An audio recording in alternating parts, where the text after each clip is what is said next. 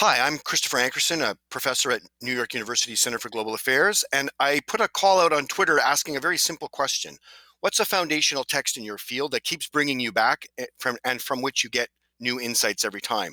Sean Malloy was stupid enough to answer my question and came up with the idea of E.H. Carr's 20 Years Crisis. Here with me today is Sean Malloy, a reader at the University of Kent.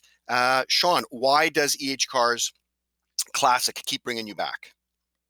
Well, it's a strange thing. With every project I do, I end up returning back to the 20 years crisis. So, for example, when I did my PhD, I read it and it was interesting because it contradicted all the textbook definitions of realism that one would expect. So, here's this icon of realism in international relations, and he's calling into question the continued reliance on the state. He's insisting on morality.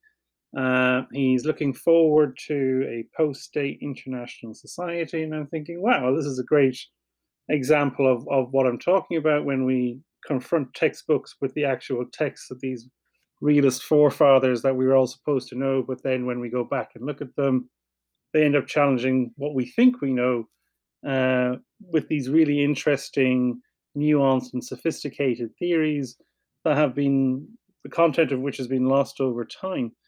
And so again, I went back a few years ago and I was looking at questions of epistemology in international relations.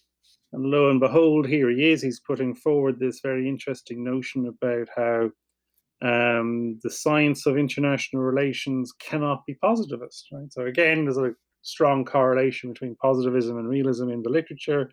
And here's a guy saying, well, it's not about facts, right? These hard facts don't exist. It's about interpretation. It's about representation. It's about how we um, almost discursively create utopianism and realism to make sense of our international society. And in a recent project, I was looking at international law, and again, I'm reading Carr in conjunction with Hegel and how they both think about law, and I'm struck, given contemporary crisis in the UK at the moment, about whether states should or should not or ought to follow international law. Here's this guy in the space of about 20, 30 pages, really outlining the political, social, economic, and legal factors that interrelate that dictate how we think about international law as a political phenomenon and not just as a sort of in a positive international law way divorced from the realities of international society. So there's this fascinating capacity in the text that every time you pick it up and every time you look at it, you find something new. And why do you think that we got off track so far from each car?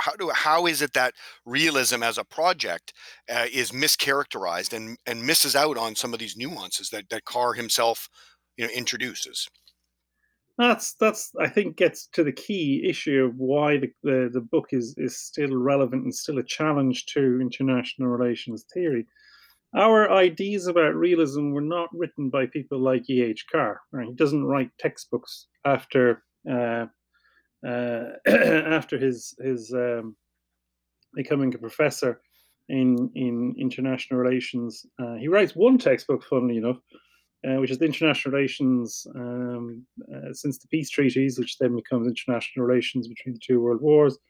But that book is very much not a typical Carr book. The 20 Years Crisis is a very deep, complex book, and he follows it with conditions of peace. He doesn't write a definition of realism. The definitions of realism that we actually employ most commonly in international relations are all derived from the late 60s, early 70s, and in particular Cohen's definition and Nye's definition of realism from around about that time, which is where we get the idea of the state centrism, the amoralism, etc.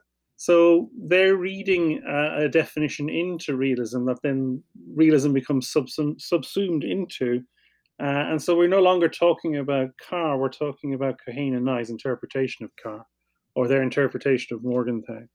And then it's copper fastened when Waltz writes Theory of International Politics as well. So what we have to do is go, as the humanists would say, ad fontes, back to the sources of international theory, and confront these definitions, strawman concepts with the realities of the texts. And I can guarantee you, every time you go back to the international relations theory presented in 20 Years Crisis, you're going to find something new and something relevant and something that relates to today's problems and issues. Do you think that's particularly the case, that we're in this kind of interregnum or second interwar period ourselves, where the 1930s seem to kind of weigh large in our consciousness? Unfortunately, I think that's correct. Carr is a thinker of crisis, right? Hence the 20 Years Crisis, and there's no shortage of crises in contemporary international relations. And so, in that kind of sense of dealing with crisis, he's very, very useful and very, very germane to our condition.